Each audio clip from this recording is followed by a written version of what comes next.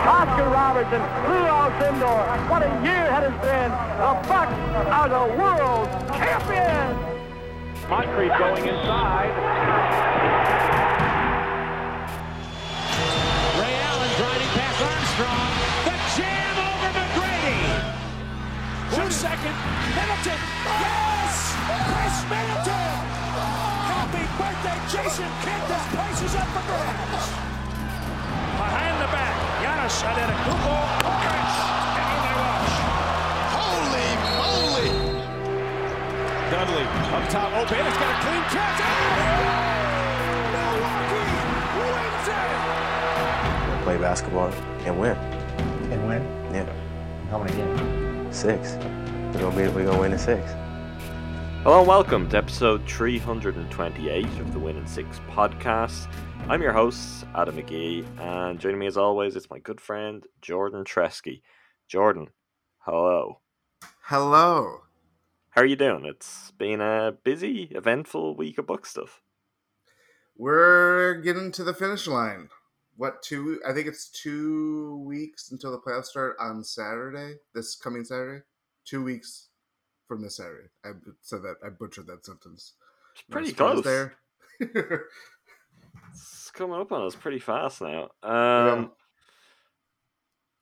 Look, we've got a lot to talk about. We've got a couple of wins over the Nets. Busy week of news. I think generally things are trending in a relatively positive place for where the Bucks should be at this point in the season.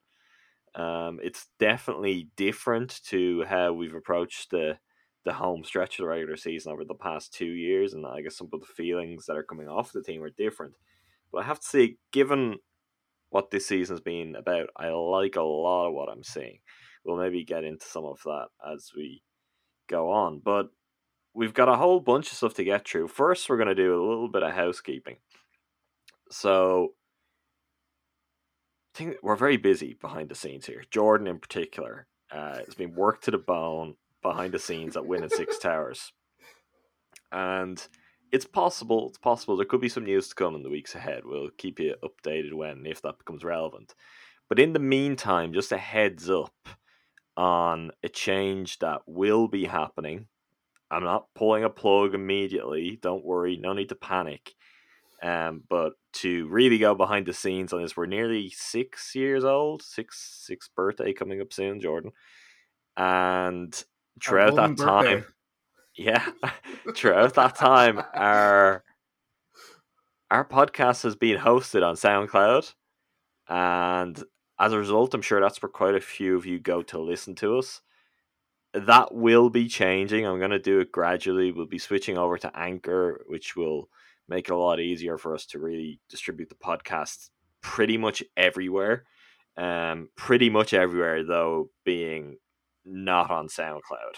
So if you are listening on SoundCloud, don't worry, it's not going away yet. We'll keep you in the loop. We'll keep flagging it up on episodes when it's about to happen. I'll put out tweets at the time. But our episodes, and I guess most importantly our entire archive, will be moving hosting. If you're subscribed via like Apple Podcasts or Stitcher or Pocket Casts, you are not going to notice any change. Everything will still be there on your phone, on whatever device, and there'll be no difference. This is really for people who listen via SoundCloud on browsers.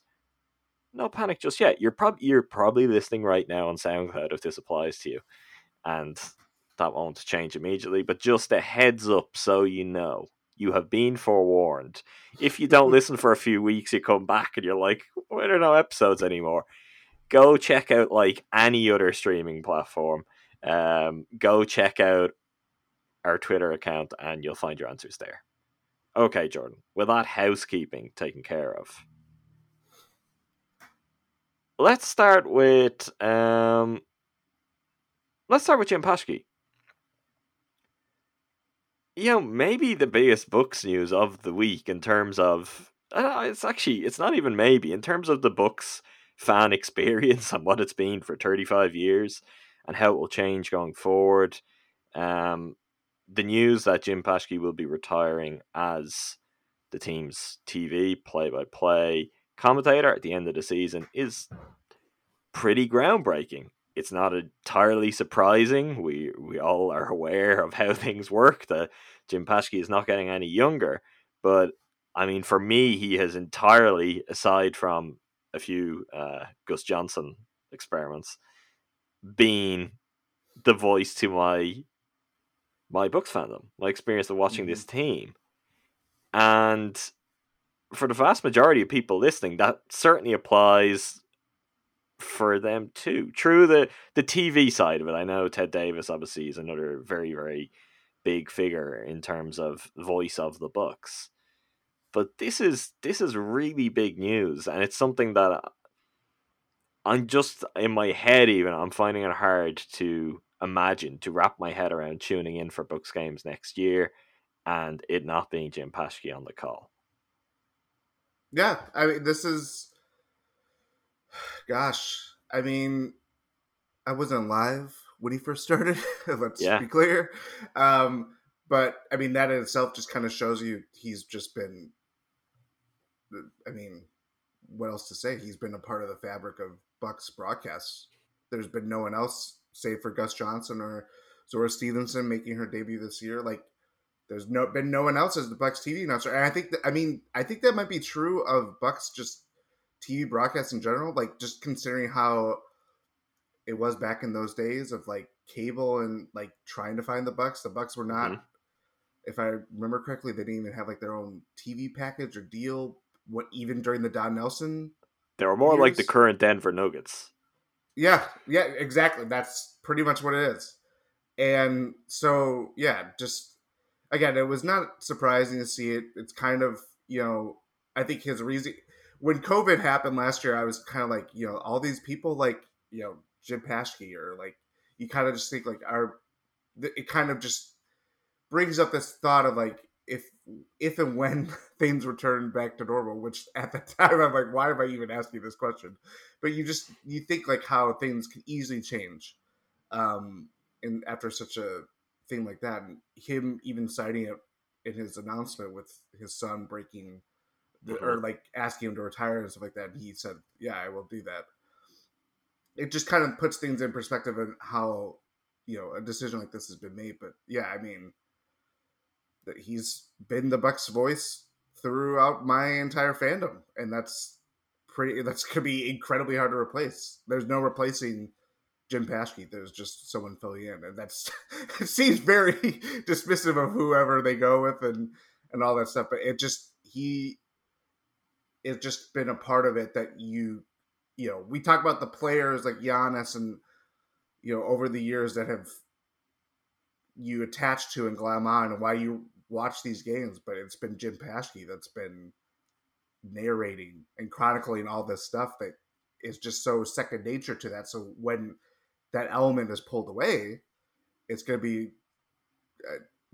quite eye-opening when it happens. So it's, it's bittersweet, but obviously just a hell of a run without a doubt. A hell of a run. Many years of like torture. I mean, oh my gosh. There are possibly prisoners of war who've been subjected to, less intense and nefarious sights than some of what Jim Paschke has had to not just watch. Yeah, he picked a hell of a 35 years to cover the team.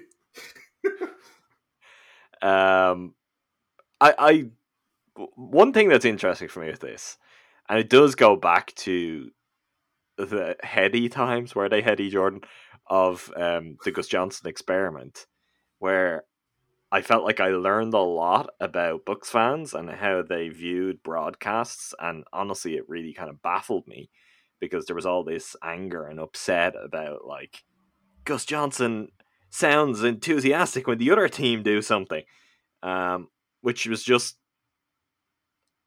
from the sports culture that I come from in this side of the world. There aren't local broadcasts where there's this kind of Homer perspective thing. So I never quite understood that.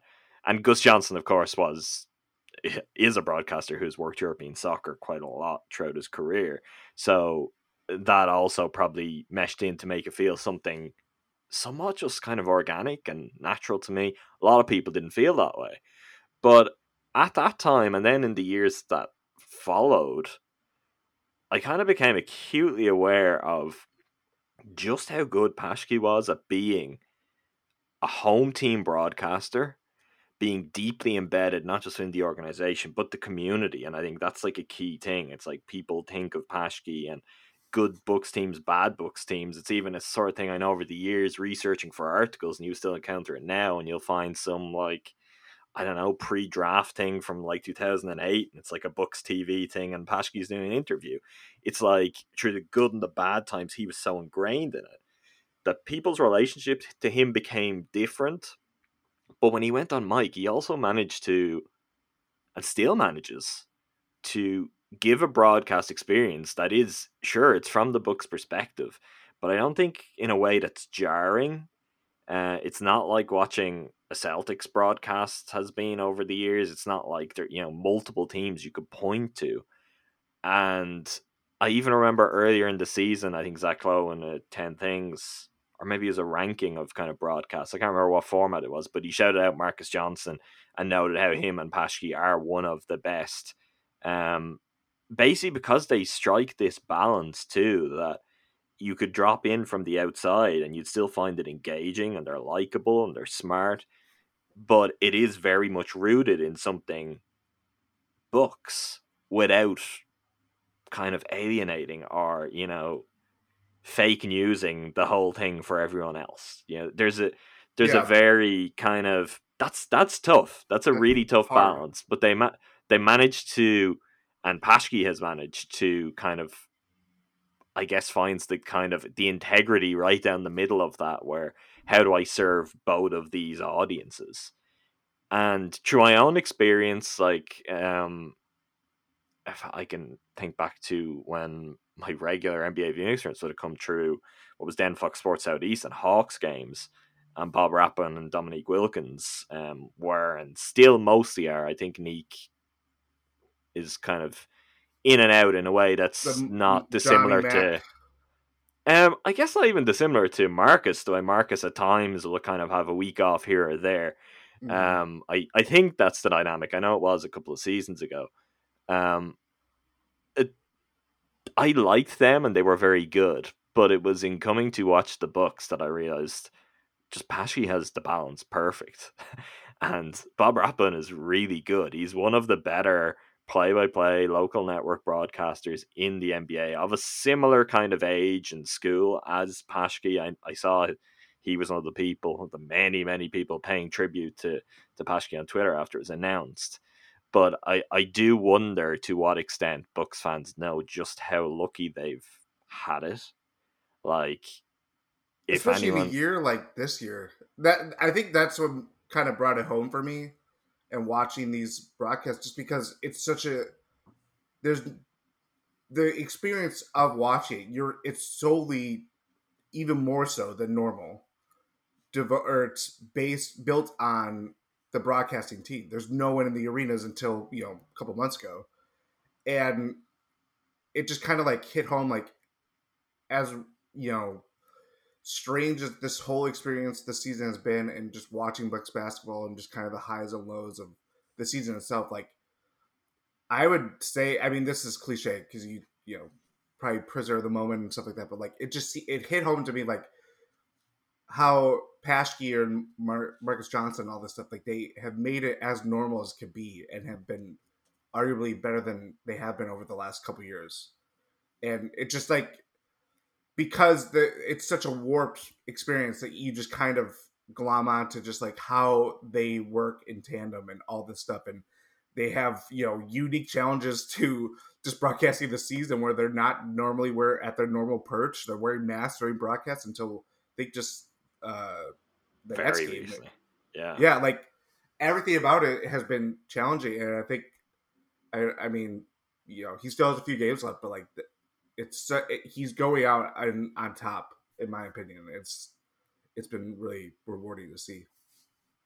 Yeah, and also like there'll be a thing that hopefully this will be relevant of how long Bally Sports Wisconsin choose to carry over local broadcasts through the playoffs, because traditionally it was always first round no matter what, but obviously now that the Bucks are not quite a first round team anymore, we have seen some room on that. Didn't they go up to the conference finals the year of that, or wasn't there a plan for that last year if the team got there? The They last 2 years definitely did the they've only done Heat first series, I'm round. pretty sure. I don't remember that because I remember seeing because I would have probably watched it over TNT as the Bucks melted down. I'll be honest, I don't remember what feeds I was watching while the Bucks were melting down last year. Yeah. I can't specifically remember, but it's in my head. Maybe I'm misremembering that recently they have, or at least they laid out plans to go beyond the first round. But look, we shall see. Just an incredible legacy he's going to leave behind. I'm not entirely sure how the Bucks go about replacing him. I mean, I think I do know how they will. Not based on any inside info. I think it's pretty logical. Most people see it. I would be surprised if Zora Stevenson isn't the play-by-play commentator next season. There was that one game, which I guess could now be seen as an audition, but with her own kind of background and pedigree in basketball and how well she's done in her role, I think that could be logical, and also bring someone up who already has kind of existing comfort and chemistry with Marcus Johnson, or if it's Steve Novak or whoever factors into the broadcast. I think that's likely, but there is an element to this, and this applies to commentators in all sports, which it's like there's a gravitas that someone like Jim Paschke gets only from doing it for 35 years, and you can be really good and smart, but it still takes some time for it to really kind of bed in, where you can really feel the game, you can feel the flow, you can read, when to step in and out, exactly where, you just get out of the way and you let your color commentator go for work, you let your analyst go for work.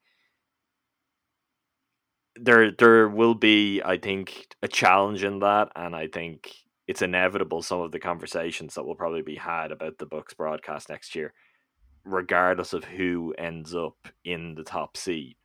But that is most likely, unless they just pluck, I don't know. I don't even know who you could just be like, oh, we're going to go and get this person, and they're there. An outside hire? I could think of one national broadcaster with Milwaukee connections. Oh. Brian Anderson? Yeah, there was, yeah. I mean, I don't want to speculate, but there was an interesting... We are speculating. This is purely speculation. So make it clear that you're speculating. No, because it seemed like he was in line to... I mean, there's a lot of weird broadcasting changes happening, both local and national. And there's a report, I think New York Post, about Anderson seeming in line to kind of take a step up, with Marvin Albert taking retiring after this year. Yeah, our old friend. I didn't know Marvin was finishing up this year, or maybe I just forgot about it.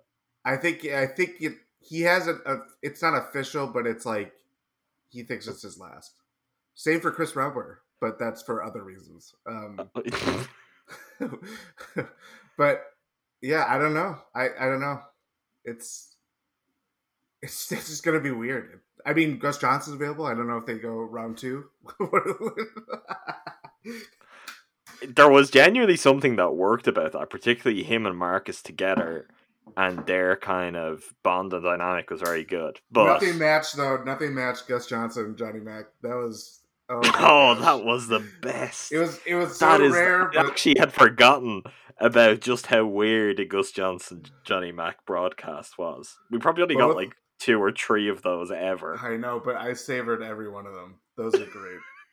Do you think that I obviously I don't know what way things are, if this is even an option in play, but do you think there's a chance we're gonna get another Jim and John game to close out the season?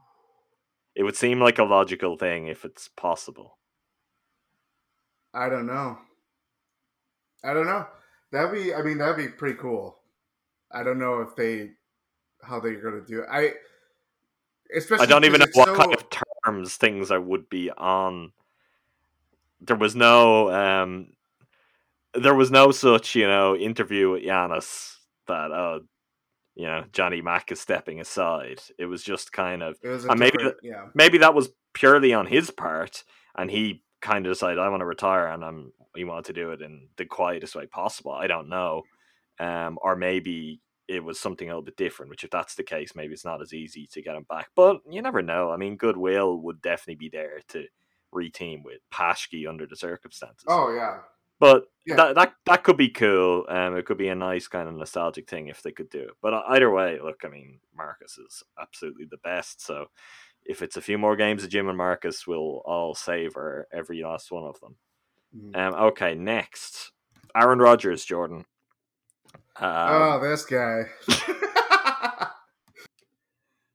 Is Jordan Love ready? This is all I want to know. I don't know. Let's talk about the Bucks minority owner, Aaron Rodgers. How does that work? What will that feel like if he's playing for, I don't know, the Broncos? I've no idea who he could. I've seen them, the Raiders. This is That's a weird story. I'm not on the inside of the story. But we're seeing a peek into how Bucks Twitter looks from if Giannis had requested a trade, or he's like, I'm not going to play this year, or whatever it is, and just it's self-imploding. Yeah, and the interesting thing about that is this is so loud from a distance where I just don't follow NFL people at all. Yeah. Which I can only imagine to be deep rooted in whatever Packers Twitter is, just how much of a nightmare all of this is right now. Or Wisconsin Sports Talk Radio, the panacea that it is. Well, look, I get to see some snippets of that. You can't follow Bucks accounts or anything related to the Bucks on Twitter and not be swept up by Aaron Rodgers' future. So yeah. I think I've worn out what I've got in Aaron Rodgers. So, will we go into the games now, or will we talk about the other kind of? You want to? Okay, let's talk about the games. Let's do Nets. The Bucks beat the Nets twice. How much should or shouldn't we read into this, Jordan? This is a question I've been wrestling with. Because there's the obvious, they don't have James Harden. Yeah, that's pretty obvious. But also, are the games that much different to what we're going to expect if they play in the playoffs? Nope. No. Style play is going to be the same. Same, yeah. Are the Nets built defensively to, bottle up Giannis the way we've seen Toronto and Miami? No. Is Blake Griffin going to probably take out Giannis's knee? Probably. I don't know. It's very. That's just one. Come on, let's be honest. The playoffs come around. If the Bucks have to play Blake Griffin, it's Blake Griffin's knee that's going to be. That's a good point. We've already seen that story happen before. We have. So yeah, I've been the Harden thing. Yeah, it's always going to be there. They're not at full strength. They've played, I don't even know how many minutes or how many games it's been, but it's been very few. But I think we know enough at this point that, I think whoever has home court, first of all, I think that's seems to be a pretty big deal. And yeah, I think I would probably, if I had to give a percentage, I'd go 65%, 65 to 70%. 65-70%. What? That's how much we should read into this? Of how real? I don't know. What was the question? How much should or shouldn't we read into this? So 65%. 65%. There we go. Only read in 65%. It's stop 2/3 of the way through your process of reading into it. I think everyone outside of the world of the Bucks is going to say, "Oh, this, let's say I'm just going to throw a random name out there. Say you're Tim Bontemps of the world, right? They might say not to look into this, Jordan. Mm-hmm. I know, Mr. Bontemps is excited about the prospect of a Bucks Nets series. I don't know if I reciprocates the excitement. Anyway, Just don't ask him. Don't ask about a straw MVP poll. I'm gonna lose my train of thought now. I don't see why to play this down. When you look at how the game's played out, I don't think we saw the best of the Bucks in either game. So we could talk about, it wasn't the best of the Nets. Harden wasn't there.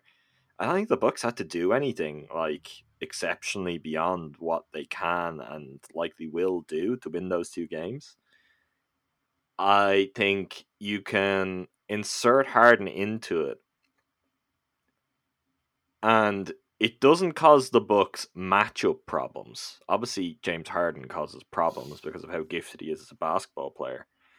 But you can add Harden into the mix with Kyrie and with Durant, and I mean, if we're to talk about what are the chances that if it was a 7-game series, all three of those guys are available for all 7 games, I would say they're pretty slim, just based on how Slim Reaper. things seem to be, their respective kind of places in their career and their health on an ongoing basis.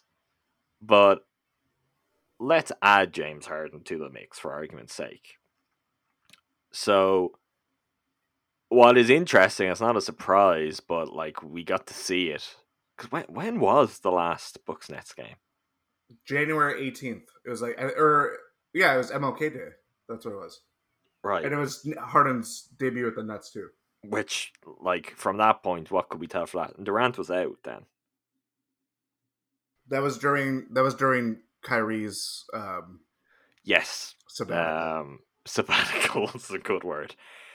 See, it's just like the three of them just don't exist together. Like, do you have any rough idea of how many minutes they've played together? It must be like so small. I want to say the number is 7 games, but how many minutes of that is that? Like it's like 20? Giannis, Chris Jabari kind of overlap. Yes, yeah, that's what it is. Honestly, let's put Harden in, right? So, Drew on Kyrie. We saw quite a bit of Middleton. Yeah, I think so. If Harden's there, well, he could be on Harden. If he plays more, if he's the point guard, as they have made a big deal about. I still think for size and for strength, you'd go Drew on Kyrie.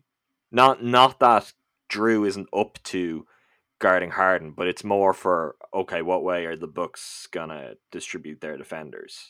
Yeah. I think you'd see Chris on Harden. Maybe you could go Giannis on Harden some more. I mean, the one thing that was really nice was Chris's defense on Durant, obviously late in the second game. Which you're like, okay, that seems like a positive sign. And that works. But I think between Chris and Giannis, the Bucks can try some stuff and I think could have some success defensively. Now that's very relative, obviously, when you're talking about Harden and Durant. But I don't think you need much more than that because the Nets are just going to give you absolutely everything you want. It's like you just need some moments where you can shut them out, and the Bucks really got those kind of spells against them. And that was with Durant having a phenomenal game, with Kyrie having a phenomenal game. Like, they got the best version of those two guys. Mm-hmm. And I'm not going to say they beat them without breaking a sweat, but it's not like we saw some completely, out of the ordinary Bucks performance that just isn't repeatable. Because Giannis is hell-bent on breaking Michael Redd's record. He continues to talk about it like every day at the moment.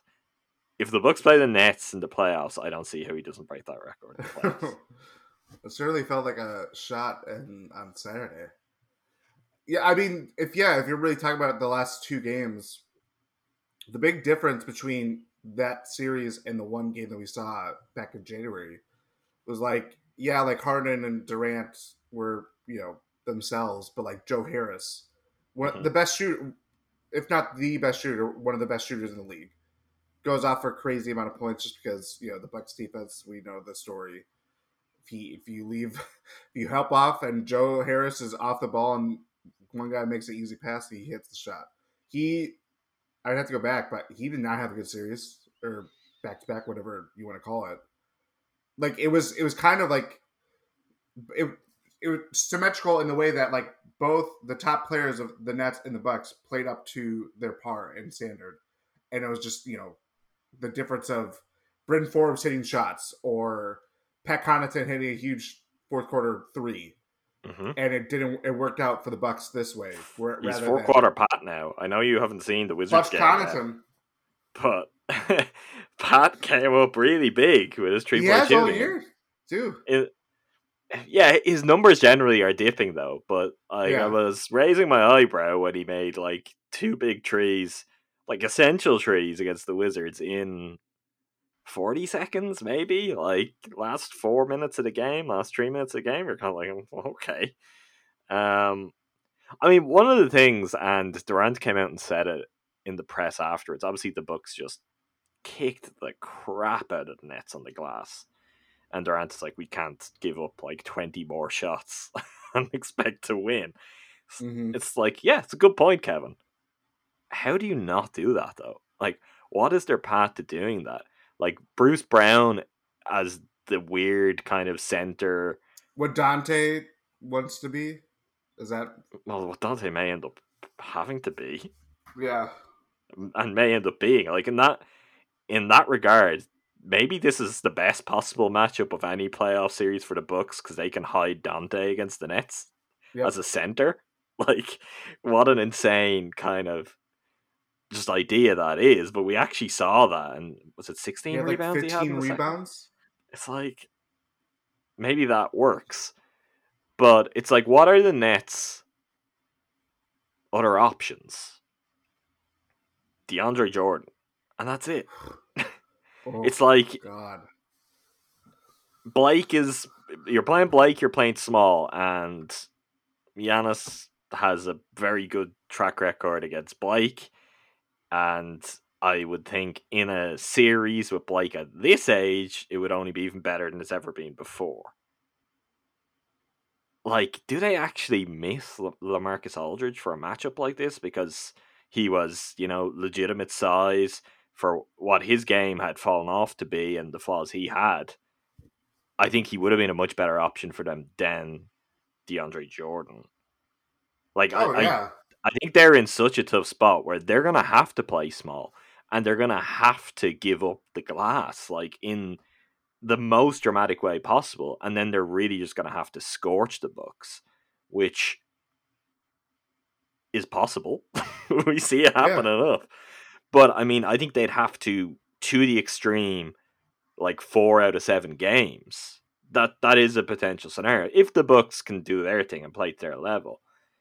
But my feeling about the Nets, it remains the same as when we did our first episode back, and I opened up on my feelings of just, like, for all of their very obvious talent and the fact that they may well win a championship and could beat anyone, I don't think there's anything to fear about the Brooklyn Nets. It's like, you go in a series with the Nets, I think you'll have a chance. You'll get a chance to throw some punches, and if you connect or if you throw them at the right time, I think anyone can do anything to the Nets. The Nets could also just blow through everyone if all 3 kind of superstars are healthy and they catch fire at the right time, and the likes of Blake look rejuvenated. But it's like, it's what they have to do with Bruce Brown. It's what they have to do with Jeff Green. It's these kind of things that don't work.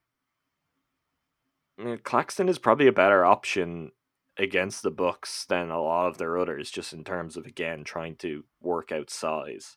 But, like, Claxton gives them more size. Claxton is not beating Giannis to rebounds. Like, no, this is the thing. It's just not happening. And then you do have Chris is a really good rebounder. Drew is a good rebounder.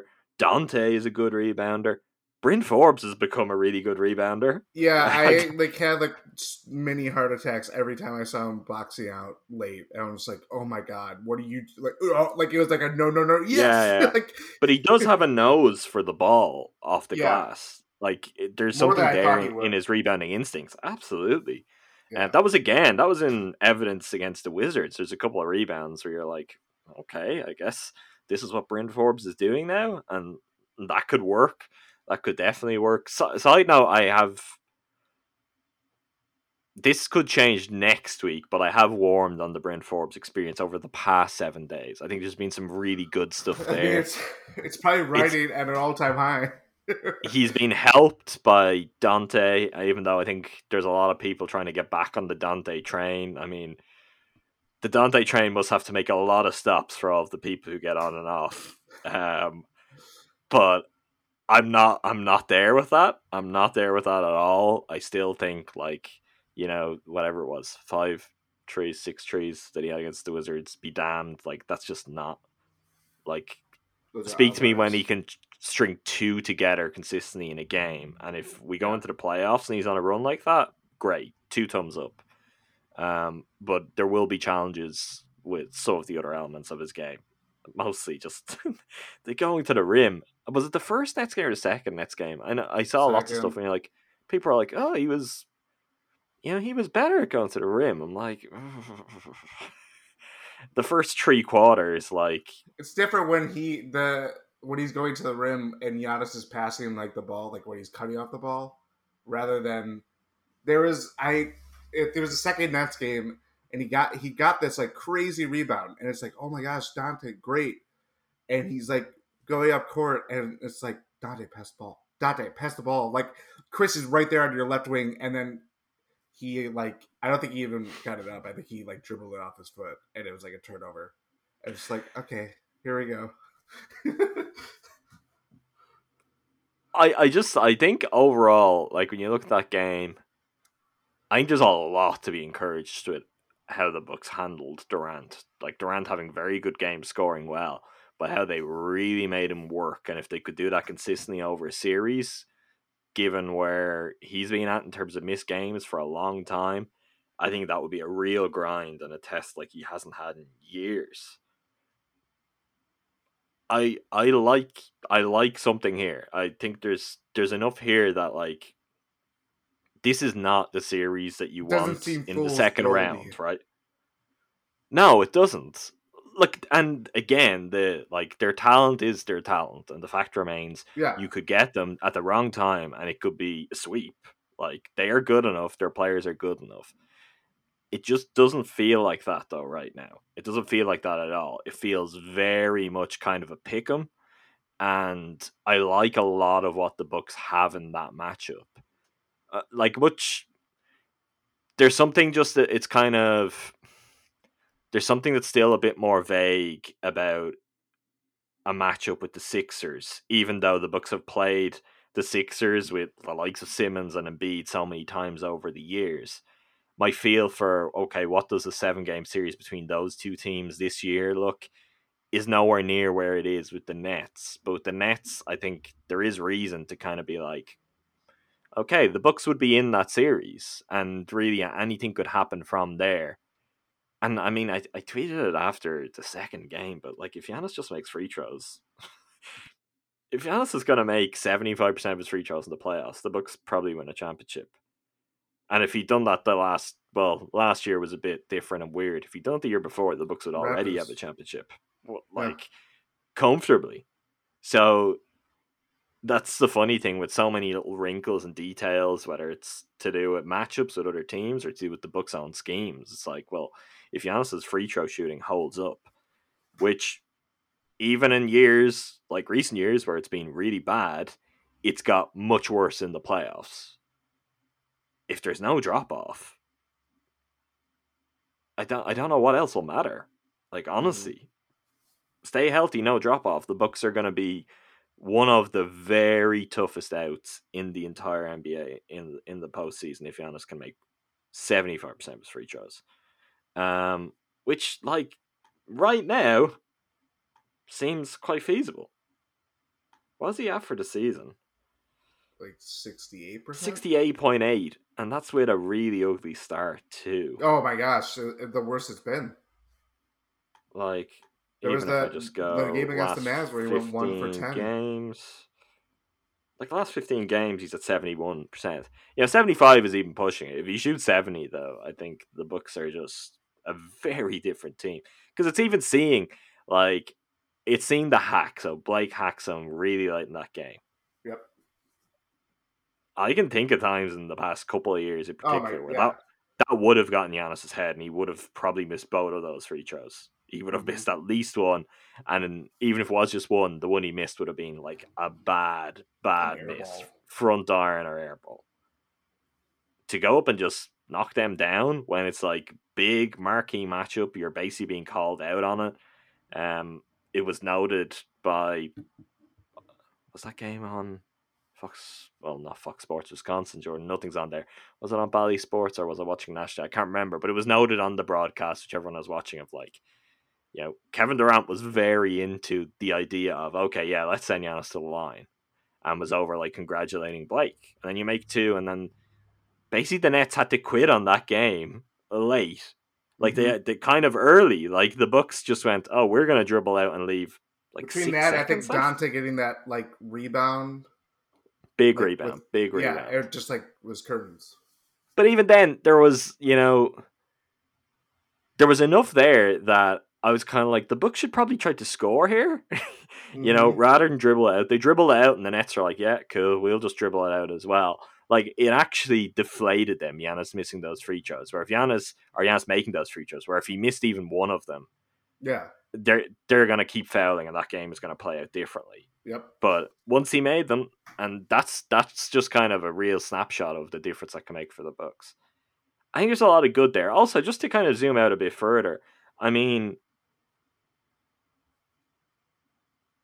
teams like the Wizards, the Hornets, the Bulls, all kind of, less so the Bulls, but that's a recent thing, all kind of with something to play for. In the Wizards' case, showing real signs of life. And even when it's not like comprehensive, convincing, which is something we're used to, like the Bucks beating those teams at this time of the season, there's a sense to me that they might have a mindset building, which is, okay, we can take each game at a time, and they're also approaching each game as its own thing, where it's like, okay, how do we win this game? Yep. It's not about who you're playing or what, which again is maybe something that was more there of like, this is the team we'll just blow the doors off against, where this is a team, they're going to do this to us, and we've got to. I think they're better getting away from that, because that can lead you to tightening up as you get to the second round, get to conference finals in the playoffs. It feels like they play every game just on its own terms. It's like, okay, this is the game. The scoreboard's what matters. Let's win it. Now, the one thing that needs to be said on this is the Bucks are just the disaster of all disasters when it comes to like executing the most simple actions late in game. I just don't know how this continues to happen. How they can't just get lucky and kill anyone off kind of pretty comfortably late. Like the second Nets game was about as convincing down the stretch as they've been for a while, and it wasn't that convincing. It's amazing. It's amazing just the individual errors that get made late in games, where it's like, what are you doing? What is happening? And yet they've won 5 out of their last 6. And even going back beyond that, it's when things have fallen apart, there's been a strong element of shooting yourself in the foot. So it's a while to me since they've had bad loss completely just not there, blown out of it. And I like that. It's an encouraging sign. Yeah. What was it? What was the game? I'm already forgetting. Doesn't matter. Suns game? No, Suns was where they just shot themselves in the foot multiple times, end of regulation, overtime. Grizzlies? Hawks game. Hawks was a larger collapse, but yeah, larger collapse. But yeah, just. But that also, we said that on the last episode, the episode before. It's like, yeah, in a season where you play as many games you do in the NBA, and in this season where you're playing them as frequently, that thing just happened. It's like you're just going to have a weird night where you have a complete meltdown and our team gets hot, and that sort of turnaround can happen. Like, yeah, that was bad. Yeah. But it's the fact that more often than not, they're coming through those kind of late game scenarios with wins in spite of being convincing. That means I don't really I'm not. What happens when they actually start executing those situations? If they start executing again, it's just game over. Yeah. And it's possible. We'll see. Any other observations just from recent games, or? I think the one thing I would probably say is I'm gonna hold on for dear life that PJ Tucker stays on the floor any Nets series or whatever it is, because I mean you're defending two of the best scorers or whatever, or one the best scorer, Durant in particular, like the fact that he's just been, when Maybe the he has greatest scorer played, ever. yes, but man, yeah, I think I'm starting to understand why there was some when the Bucks got him and it was like, oh, that's all they gave up for him. It's like, oh yeah, that's all they gave up for him, because yeah, the fouls or whatever it is, and again he's playing against the best of the best, but like it's gonna be a struggle sometimes, I think. Well, I mean, the interesting thing with that is it's like Bud chose the trade-off in getting Bryn Forbes out there. Bryn Forbes battled really hard. I and thought made PJ was hurt, because I saw someone go back in the locker room, so I was like, is he hurt? Why is he down on the floor? But then they showed him on the bench, so I was like, oh, okay, so this is the decision. And Yeah, and I think that's the smart decision too, because it's like, yeah, Bryn Forbes might be like a top 3 defender on the Nets if he played for the Nets. So it's really a case of, okay, you cannot expend all your energy on trying to shut down Kevin Durant and Kyrie Irving, because you can't do it, and even less so when Harden's there. You've got to be like, well, they're just not going to defend. We've got to score. We've got to do everything to maximize scoring, and Bryn Forbes certainly helped in doing that, and he had a good game. It all worked out. But that's an interesting look into something that's kind of counterintuitive, but could become a factor in the series. Like, the same could apply. It's tougher because I think you want to go smaller, and if the Nets are going there, you can really bully them going smaller. But the same could apply with where you get Bobby Portis his minutes in a series with the Nets, where it's just like, yeah, he could just torch them. Like, this is what the Nets are dealing with defensively. And there's also, I mean, I haven't watched enough of the Nets to really kind of dive in, but like, what are the Nets doing, like, in terms of strategically? Or do we even have a feel, because guys are constantly injured? Like, if they have Harden, Kyrie, Durant there, what is their base scheme? Yeah, I mean, what is Steve Nash as a defensive coach with Mike D'Antoni on the staff? Who's the defensive guy? Who am I forgetting? It's not Udoka, is it? I forget. There's someone other. Oh, Jack Vaughn. Jack Vaughn. That's it. There's a lot about the Nets that intrigues me, Jordan. It intrigues me. It's a pity that the Bucks have reined the Nets in so much, because the Nets is a 1 seed. Look, you can't play that game. The Bucks are going to just have to. They're going to have to go through 2 really good teams, possibly 3 good teams, to get out of the conference this year, and they're just going to have to take each opponent as it comes and look to beat them. But all is not lost, to say the least. I don't know if you know this, Jordan. If you heard it, there was a shocking revelation this week. Mike Budenholzer might be on the hot seat. Did you know this? I can't believe it. How did this happen? Seemingly, if Bud doesn't get to at least the conference finals, his job could be in danger. This was one of the noisiest book stories of the week. Don't know why. We've all been talking about this for literally a year now. Did people get up in arms about it because of the timing? They come off the Nets series wins? I don't know, because no one was complaining like that. I think we know how a large portion of the fan base, I think, generally feels about Bud.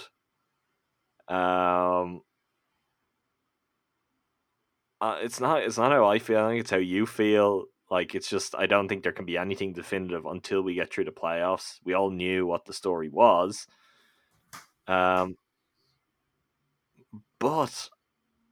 I do. I find it weird. I find it weird how people have reacted. One of the things I find weirdest about it, context will play into it, and the Bucks are going to be playing good teams. It was, and if they go out in the second round to the Nets in 7 games, and like they lose on a Kawhi Leonard-esque, buzzer beater in Game 7, there might be some room for kind of, okay, we've got to evaluate what we are as a team now, how close we are, how good we are. Also, maybe how good the team that beat you. Like, if you lose narrowly to the Nets in the second round, the Nets breeze through a conference finals, breeze through a finals, or the champions. What does that say? So there's going to be more nuance to this to begin with. But the first thing I'd like to draw your attention to, Jordan, you're here with me, but everyone else too listening. Mm-hmm. Did you read the full Athletic piece on the various coaches on hot seats? I saw the other coaches. Did you read the blurbs? Like, did you read the... No. You I only didn't. read the Bud blurb. So, say, for example, Terry Stotts in Portland. You didn't see some of the suggested names for coaches who could replace him, no? Let me guess one name. Our old friend? Our old friend is one. Chauncey Billups was another. Nate McMillan. Brent Barry. Did they fire him like 10 years ago? They did, yeah. But 4 Terry Stotts? Yeah. He's a hot property now. Yeah. Funny how that changes. But just the reasoning, obviously, to go to the Blazers example, like we all know, the Blazers have been very good. They've built something very good over a long time, but they've never been the elite team that they would like to be. And it's kind of a sense of, well, look, we might just have to change it. If you're changing coach, this will also apply to the Bucks, in search of being an elite team this offseason, and that's the list of candidates for your next coach, I think you're going to have to think carefully about whether you actually want to change coach in the first place. Mm-hmm. Like, I mean, to be clear on that, if the Bucks did fire Bud and the Blazers fire Terry Stotts, I think there's a very good chance that Bud could have the Blazers job if he wanted it, because those other candidates. Nate McMillan might be, just because, he's the hot property. I don't know. There's some real danger in that for all teams involved, for the Hawks and what they do. Nate McMillan is not a coach. He's done an unbelievable job, but he's also not a coach that, like, there's no lack of video evidence and kind of files on what he is and what his deficiencies are and what his teams can struggle with. That's not even the most important part of this conversation, but I just found it weird and kind of amusing, the context of, these coaches on the hot seat, where I think multiple of the coaches there would probably take a good look at the list of people who were being rumored as potential replacements and feel a little bit better about the report that they might be on the hot seat, because there is not a great pool of replacements out there right now. That's not to say that there isn't a great assistant who's ready for the jump, but that's become more in vogue around the NBA in recent years, and we have really seen the like high degree of variance that comes with that. Mm-hmm. You can't just be like Bjorkgren. That's one of the first people in mind, but he's far from the only one. Luke Walton. Oh God! I mean, he came from Golden State, but he came from Golden State. He had that glorious, one of the most successful spells any coach has ever had. Yep. He should definitely not have coached ever again, just to try and preserve that. But that's one element of this. The other element, I think, the more interesting element. We agree, if the Bucks aren't at it, like if they're not in the mix in a real way, where whether they go out in a conference semifinals, a conference finals, or a finals, where you're like, at some point, I think Bucks fans, the organization, the players are going to have to feel in these playoffs that they're right there, they're in it with a chance to win a championship. If that doesn't happen, Bud has to go. Yeah. Doesn't mean you're going to be any closer next year. Doesn't mean that you won't necessarily take a step back with the next guy. But if that's the case, given all of the money that's there, given where they're at in this kind of few-year journey trying to win a title. Bud has to go. I think that's fair. I think Bud would probably think that's fair. What I do think, though, probably doesn't get enough shine. It kind of gets a backhanded mention here and there among Bucks fans, but also nationally, is that I think Bud and the Bucks, and Bud and his staff, and then the Bucks as a team, which then goes down to individual players also deserving credit.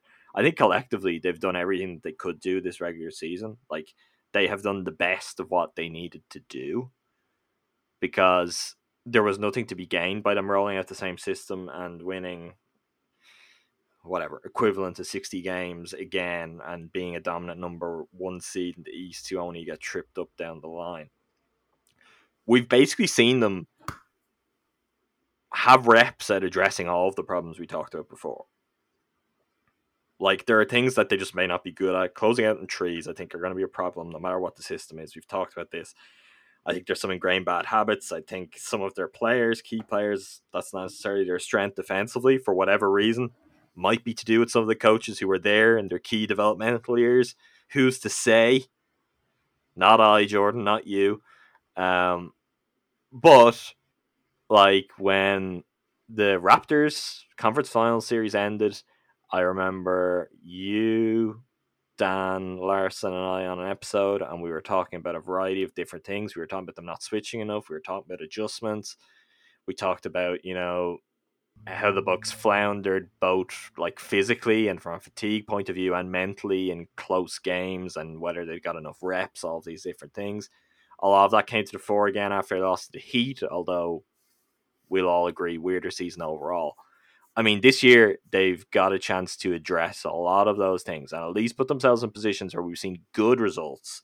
Not universally good results by any means, but we've seen good results in all of those things were definite, if not weaknesses, they were blind spots, or they just were unexplored kind of areas of their game before. To me, that leaves me with quite a lot of confidence, more confidence than I've had in this team, certainly since Bud's first year.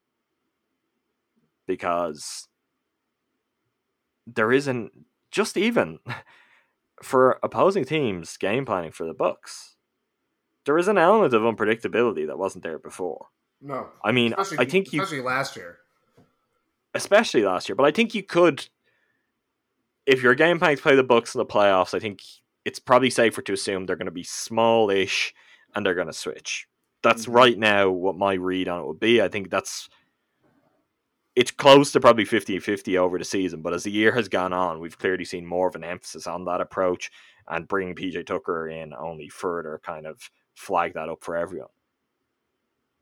That doesn't mean, though, that the Bucks can't go back to drop defense and have some successful spells as a kind of change up.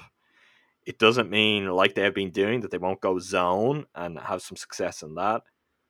Like, that is interesting. It still will come down to, like, Bud actually triggering this in the playoffs and just being like, okay, we are going to make the change. But the tools are there in a way they weren't before. I struggle to see what people wanted out of this season as we reached this point in the year. Like, we're nearly there to what we all agreed about nothing matters before the playoffs. So the fact that they had to play 72 games before that. If anyone was to make a list of what they want to see out the Bucks before then, I honestly don't know what you could have asked for that we haven't actually seen. I think coaching staff deserve a lot of credit for that. I think the players deserve a lot of credit for that. And now we're all going to find out just how real that is, or if there's even more that they've kind of worked on that will be kind of tucked up their sleeve as we get to the postseason. But it's such a, like, bizarre and inane conversation to be like, if the Bucks don't make a really deep run, the Bud is on the hot seat. It's like, yeah, we all knew this. We all knew this a year ago. He would have been on the hot seat last year if that season wasn't weird. Like, we knew that coming off of, you make the conference finals and you're, like, really there in the conference finals in the first year. That's literally the case every season from now on. So there's nothing at all new there.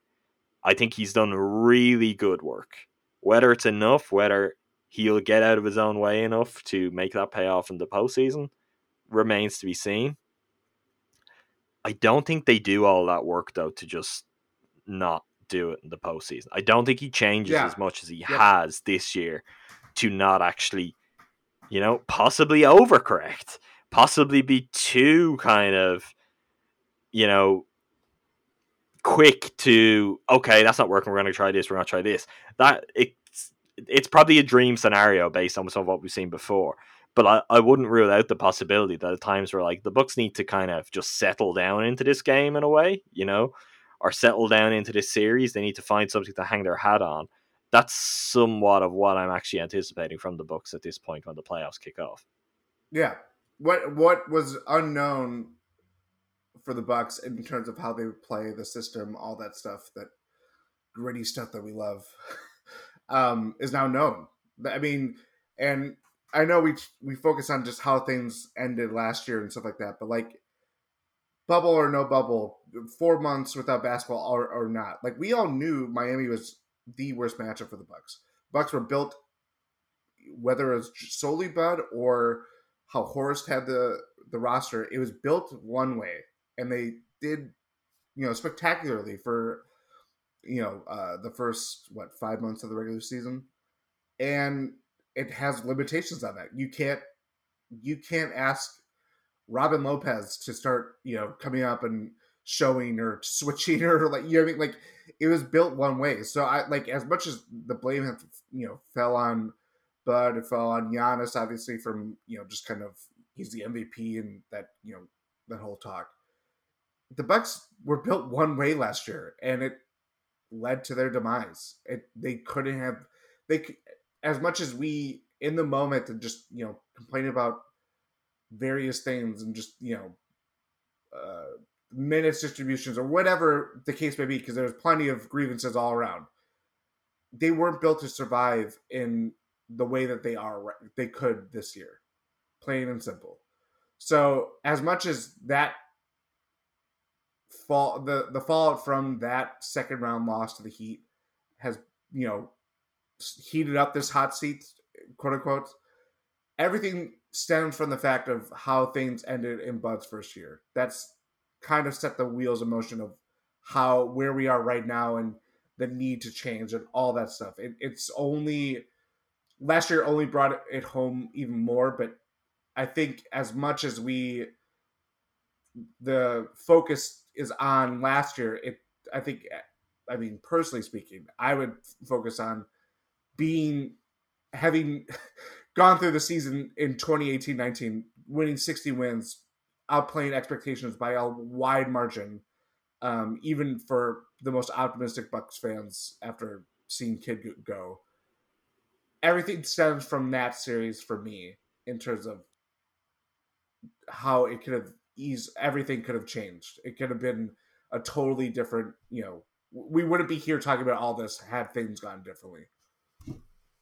Like, I don't know if you agree or disagree with this, but if I'm being honest, I don't have vivid memories of the 2019-20 playoff run. I just don't. Those games, it's like, they're all a blur. I can't differentiate between them.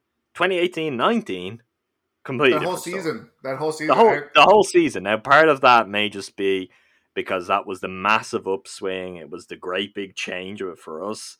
But I do think it's also kind of tied to the opponents, the games, the way the Bucks were set up, things too. I mean, that's a key thing as well.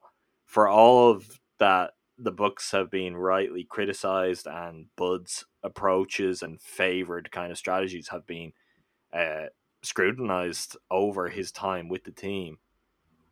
There is another factor at play, which is in the years where his first two seasons, where he built a team a certain way, they had so much success.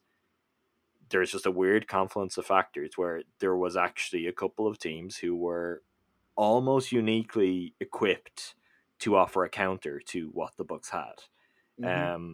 Maybe physically, in terms of more than anything else, which is really a massive element of what the Bucks are. It has been since day one, when it used to be about, oh, they can all stretch their arms out and just cover the court when it used to be kids blitzing defense. Like, this has long been when John Hammond was just like picking any giant long armed man off the street and being like, you're the starting point guard or center.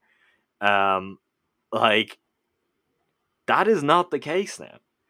Kind of by accident, because the way other teams have just kind of formed as the Bucks have been forced into evolving, they do have a roster that when we talk about the Nets, you're like, the Bucks have some advantages here that against most other teams are in the way we might view it in our head. Dante being an example of where you could have Dante play center nominally, as much as positions just wouldn't matter in that series, play center guarding Bruce Brown in a series with the Nets. Like, that is not an option the Bucks had against the Raptors 2 years ago. It's not an option they had against the Miami Heat last year. I don't know if there's a single team in the East who can do that to them. Maybe it's the Sixers. Maybe it's the Sixers. Certainly, Dante is not going to be playing center against the Sixers. We can say that. Things aren't going to be as switch-oriented. But you know what? The Bucks do still have what they had before, which is Brook Lopez, and the ability to go into that series with a very different approach. And also, possibly with a fresher Brook Lopez than ever. Like, if it got to that, if that was a conference finals, I don't think Brook will have seen as much floor time against the Nets. And he could be coming into that with some kind of renewed energy and purpose and desire to really play his part in that. But that's an interesting dynamic too. It's like the Bucks aren't as good as they have been. Not just the East though, but the NBA generally. I don't know where the team is that's, as well equipped to just, this is going to tear them down. This is going to shut them down particularly, because that's the thing. That after the playoffs, before playoffs, we talk about defense a lot. I find after the playoffs, a lot of it ends up going back to the offense. Yeah, and it's what doesn't work. So like we've been guilty of it in this episode where you talk about the defense, you talk about the defense, and then they lose, and you're like, yeah, we know the defensive problems, but they were close enough that if they were just like able to do anything more offensively, the defense may not have mattered. I think they're in a situation this year where there isn't an obvious team where you're like, they're going to throw that off. Like, maybe the Heat could still do it if they play the Heat in the first round. Maybe they could, but it's a very different Heat team in very different circumstances than it was a year ago. Yep. So all of that plays into things in a really interesting way. Like, I'm excited. I hesitated to say I'm excited about what these playoffs could be for the Bucks. I think they're going to be interesting. They're going to be different and weird, and they're going to be that January. Like, who's going to come out of the West? Just in terms of what the playoffs are, like, who's coming out of the West? And we can't even play the games we used to, where it's like, oh well, if they played this team in the finals, it's like, no. I don't know who they play in the finals, but if the Bucks got out of the East, I'd like their chances. Yeah. It would be how I'd feel about it, because it is that open between kind of maybe 10 teams across both conferences. We'll see how it plays out. Home court for a second round series with the Nets, as you mentioned, it could still be key. And it's one game now. Bucks obviously have the tiebreaker. Mm-hmm. I think the Nets play the Mavericks tonight. Yes, they do. I don't know what the rest of their schedule is like. I believe it's now, because the Bucks games are out of the way. It's the strength, the opposing strength, the schedule has gone down. I mean, we also don't know how much the Nets will care about that. That's a good point. They, more than any other team, might just have reason to rest players. I mean, their next two games are the Mavericks and the Nuggets. Like, with a 1-game gap, that's pretty interesting from a Bucks perspective. I mean, the Bucks aren't really playing anyone. Like, the Heat, that's it. But then, how much will the Bucks care too? We'll see. It's going to be interesting to follow over the last 6 games, but I think either way, the playoffs are set up to be something very different than something with a lot of intrigue from the Bucks. Last but not least, we had reports surface on Wednesday. I had to pause to remember what day yesterday was. That former summer leaguer with the Bucks, Elijah Bryant, was rumored to be signing with the team.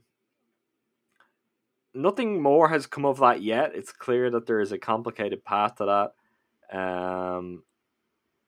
Buyout conversations with, is he? I've forgotten. Is it Maccabi Haifa or Maccabi Tel Aviv?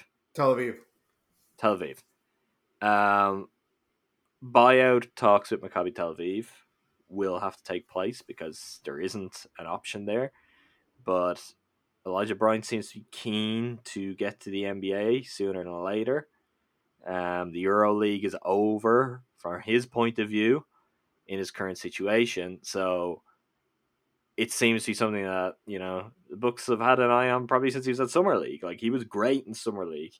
You know how I feel about Summer League. One of the few actual basketball players I think I've ever seen at Summer League, where you're like, oh, this guy, not only does he look good, but he looks just kind of like competently skilled. Like, he's got control of his game. He does not look like he belongs in this setting at all, where everyone else is like running around with their hair on fire. If they could get him before the playoffs, I think it's interesting. Like, it's not like he's going to crack the rotation, but you just never know what kind of scenario could present itself. He's got good size, he's skilled, he's comfortable on the ball, really good shooter, and like, it's only last week we were talking about what did the Bucks do at like shooting guard, and their options are terrible. If something turned really bad in a series and like Dante just wasn't working, Bryn just wasn't working, he could be an option for some minutes if they do get it over the line, but that remains to be seen. Yeah, I mean, I understand why there was something about they already had a plan in place to sign in the offseason, and things have expedited as clearly, whether it's the falling out of EuroLeague early or whatever the case may be. But I mean, if they do it before free agency and do it on a very team friendly deal, which probably, I mean, if you're going to do it, that's the reason why. Yeah, I mean, I've certainly but also right, if they are gonna sign him and they're gonna get a real deal, if he's on a 2-way contract, and they're gonna sign him, you've got to get years on the deal. Years on the deal, like the Diakite.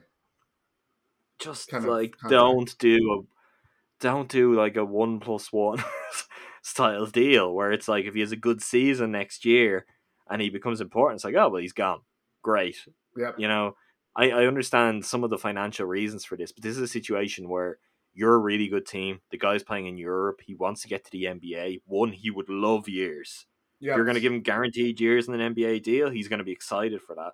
But two, like, you need more of that. You need some of that for one, roster security and a sense of what you're doing, but also for trade chips. Like, this is always a problem with the Bucks. It's like, even players who've been good this season, let's say during the season, if the Bucks wanted to trade Bobby Portis or Bryn Forbes, they're just rentals. No one can get invested in it beyond that.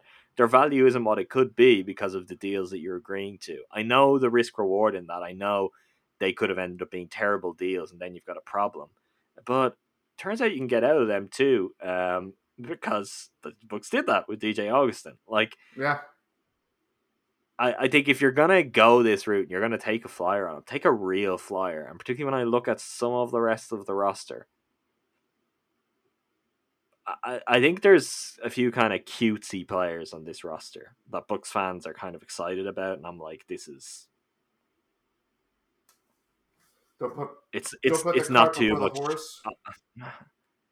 There's something a little bit delusional, I think, about how the feeling is about some of the players in this roster. Back end of the roster. And I don't think it takes a lot of figuring out, but also I don't think it'll be immediately apparent to anyone who I'm talking about, because there are more than there has been with the Bucks for quite a while. There are 4 to 5 candidates in that kind of sphere. But I think there's a couple of players where you're just like, I don't think they're going to be NBA players as much as everyone might get excited and like. I just don't see the path to that. So Elijah Bryant is 26. Yep. He's shown something at a very high level, and I think physically, skills wise, just like in terms of the whole package, he is the opposite of that. It's like, yeah, he could be an NBA role player. He could actually just turn out to be a really, really good one. Maybe he won't. Maybe it won't work, but you don't know unless you buy a ticket in that particular lottery and find out. and the Bucks should be better positioned than any other team with him. But Jordan, it is always possible, particularly with the Milwaukee Bucks, that some interest is leaked well in advance. A notable target, someone they want to add in the offseason, and the offseason will roll around and he'll end up signing elsewhere. It's very much in play. Did you see the game that Austin Rivers had last night? No, I didn't. Was it good? Yeah, I think he had like 25 against the Knicks. It was against the Knicks too, so there's some added. I don't understand. I do not understand why the Bucks did not sign Austin Rivers. Maybe it was to sign Elijah Bryant. They're like, no, we don't want older, short term. I could talk myself into that, but that will require the Bucks actually getting a deal over the line for someone they're reported to be close to getting. So we'll see on that. But I haven't seen much of Austin Rivers play, but I have seen his interviews constantly on Twitter. He's making a lot of noise, not in like he's saying controversial stuff, in a very positive way about, look at Austin Rivers, the ultra smart veteran, the perfect guy to bring into a locker room at this time of the year. Yeah, that sounds good. Sounds good. And he's got some skills that would be useful to contending teams too. But, what can you do? Something, but they didn't. So here we are. Any final thoughts, Jordan? No. Well, there's, what is it? 6 games? 6 games? Yeah. 6 games left. We're almost there. Almost there. We'll be back next week. We'll probably do a mailbag again next week. There was just enough different things to get through that I didn't trust adding a mailbag. And then if Jordan and I went long on any of them, we could be here for like 5 or 6 hours. So it's better not to risk the mailbag this week, but the mailbag will return next week. In the meantime, make sure you subscribe to us on Apple Podcasts, on Stitcher, or on Pocket Casts too. You can follow us on SoundCloud, but if you're going to do that, be aware that we will be moving soon. I will continue to give more updates, both on social media and on the podcast itself for that. Again, though, if you are subscribed via one of those other platforms, this is not going to be of any concern for you. But more updates will come when they are relevant, so no worries on that. Just a basic piece of housekeeping. I think that's all I've got, Jordan. Yeah. That's all I've got too. You can also, if Jordan has anything else, you can check that out on BehindTheBookPass.com, along with the writing for the rest of the team there. We are on Twitter at WinIn6. That's the number 6 podcast. Make sure to follow us there, and we'll be back to you again next week. Thanks all of you for listening. Thank you, Jordan. Thank you.